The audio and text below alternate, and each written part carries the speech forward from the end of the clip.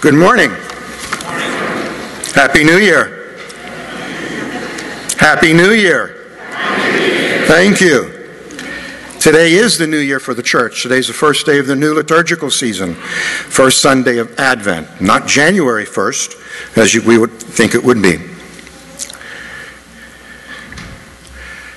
We are now just starting into the season of Advent. The season of Advent, in my mind, actually is a season of vision, being able to see. Because when we enter into the season of Advent, it asks us to look back 2,000 years or so ago at the coming of Jesus Christ. Advent also asks us to look forward to the coming of Christ in his glory, and then the reality of looking at life today in and through our lives, in and through Jesus Christ in our lives. Now, those are the three main elements of the season of Advent: being able to look, being able to see. Now, we go back and we think and we remember the birth of Jesus Christ 2,000 years ago.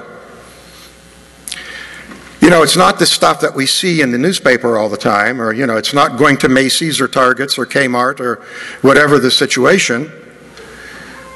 But the reality of Christmas, if we really think of what Christmas is all about, in a very dynamic, cosmic episode, all of the divine and all of humanity was united into one, Jesus Christ.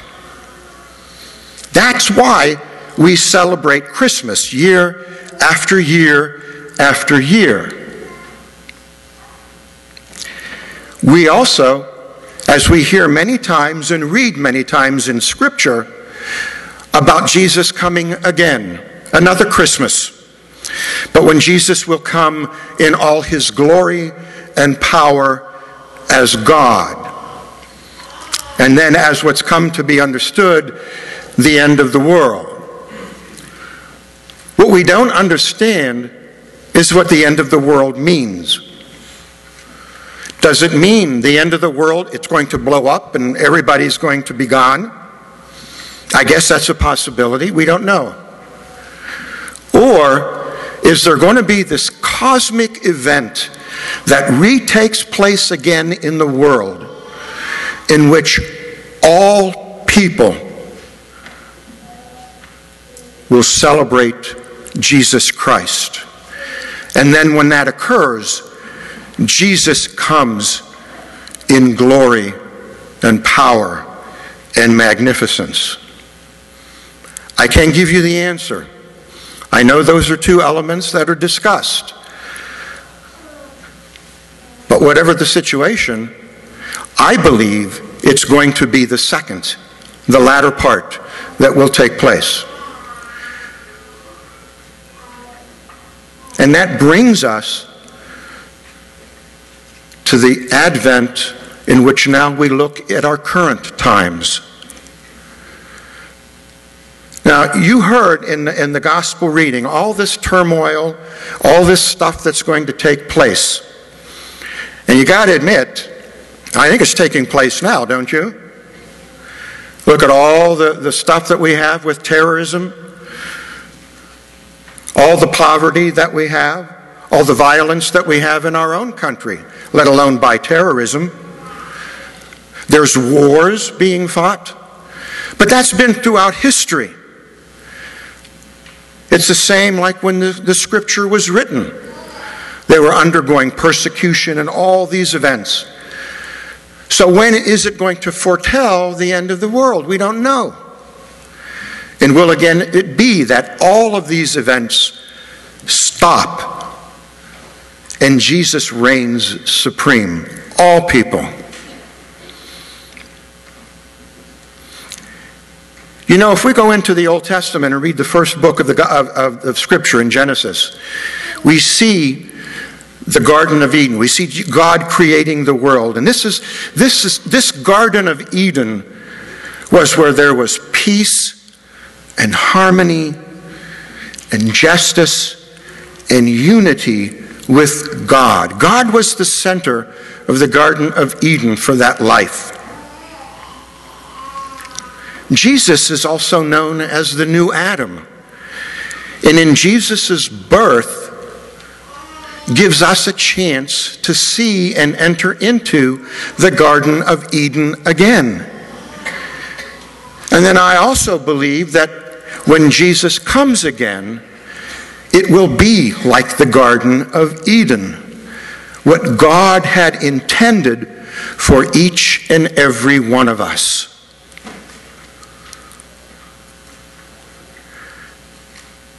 So what we need to do in our Advent is we need to prepare for that second coming of Christ. We need to celebrate the first coming. We need to appreciate it. We need to understand how that affects our lives, each and every one of us. How Jesus Christ and who he is, what he stood for, what he taught, becomes an intimate part of you and me. And if we allow that to take place, then when we are confronted in our own lives, maybe with people we don't like to be with, but we're there, and we're kind, and offer love, offer hands if needed. We're there. They feel the very presence of Jesus Christ. Maybe even if you're sick, or I'm sick, how we deal with that illness. I mean, illness is not good. We know that. But how we deal with it, with the dignity that we deal with it, and the hope in Jesus Christ working through us. People see that. They experience that. They come to know Jesus by what you and I do. If we do that, then we are preparing the world for the second coming of Jesus Christ. And that's what you and I have been baptized for. To prepare the world. We need to enjoy the goodness of the world, yes. But we also need to be aware of the despair of the world, the pain of the world, the hatred of the world. And it becomes the responsibility of Christians to change that. That's why Jesus came. That's what we celebrate when we celebrate Christmas. Jesus uniting divine and humanity together, forming gradually into the Garden of Eden. There's a lot of work that needs to be done, even though it's been semi-done for about 2,000 years. Why hasn't it been effective? Because not enough people take their Christian faith to heart, or believe it, or let it shape their lives, or let it energize them, or let it cause change in the world. That doesn't mean we're going to change the entire world, but we can offer change and challenge to the little worlds that we all live in. At home, the neighborhood, at work, in our city. Ultimately, it can even develop into larger political situations if the events need that. That's what Jesus Christ, that's what we celebrate at Christmas. We celebrate the eternal promise of the Garden of Eden coming again. There's a story of an elderly lady living in a nursing home. She's been there for quite a few years. She's paralyzed except for her hands. She can move her hands and her arms. And what she has done throughout her time is she has begun to make some of the most beautiful embroidery that you could imagine. One day she was being visited by a young man, and he was just amazed at the beauty of the embroidery. It was birds and it was flowers, and they looked so magnificent. And she says, when you look at this side of the embroidery now, you see this beauty. This is what God sees and potentially sees the world to be like. Beautiful. Then she turned the embroidery around, and you saw the backside. She wasn't finished with it yet. And it had all these little tufts of needle marks, and the silk and everything was all didn't look good.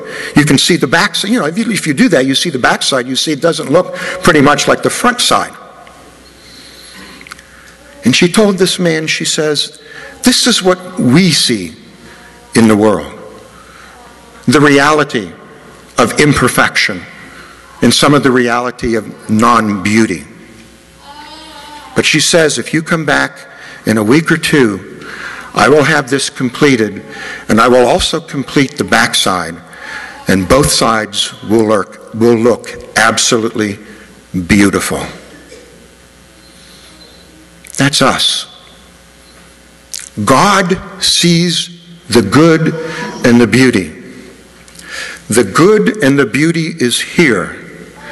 We also live in the good and the beauty, but we also live in the unattractive. And in time, by what we do, we make the embroidery all beautiful. That's our vision for Advent. To look back and believe in the absolute historical birth of God-made man, Jesus Christ. We look in anticipation for that second coming of Christ, depending if we're here or not. And then we look today and see the beauty, but also see the unattractiveness to which we are called to change into the beautiful. I'd like to end with a prayer. It's an American Indian prayer. In fact, it was listed on an Indian school out on a reservation. And as you're aware of, the American Indians call God the Great Spirit. And the prayer goes this way. O Great Spirit, whose voice I hear in the winds, and whose breath gives life to all the world, hear me. I am small and weak. I need your strength and wisdom.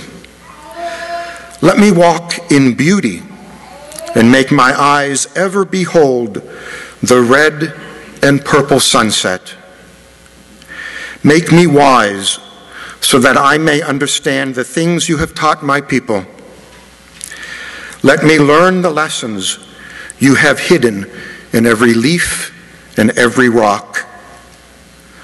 I seek strength, not to be greater than my brother or sister, but to fight my greatest enemy, myself. Make me always ready to come to you with clean hands and straight eyes. So when life fades as the fading sunset, my spirit may come to you without shame and with my head held erect.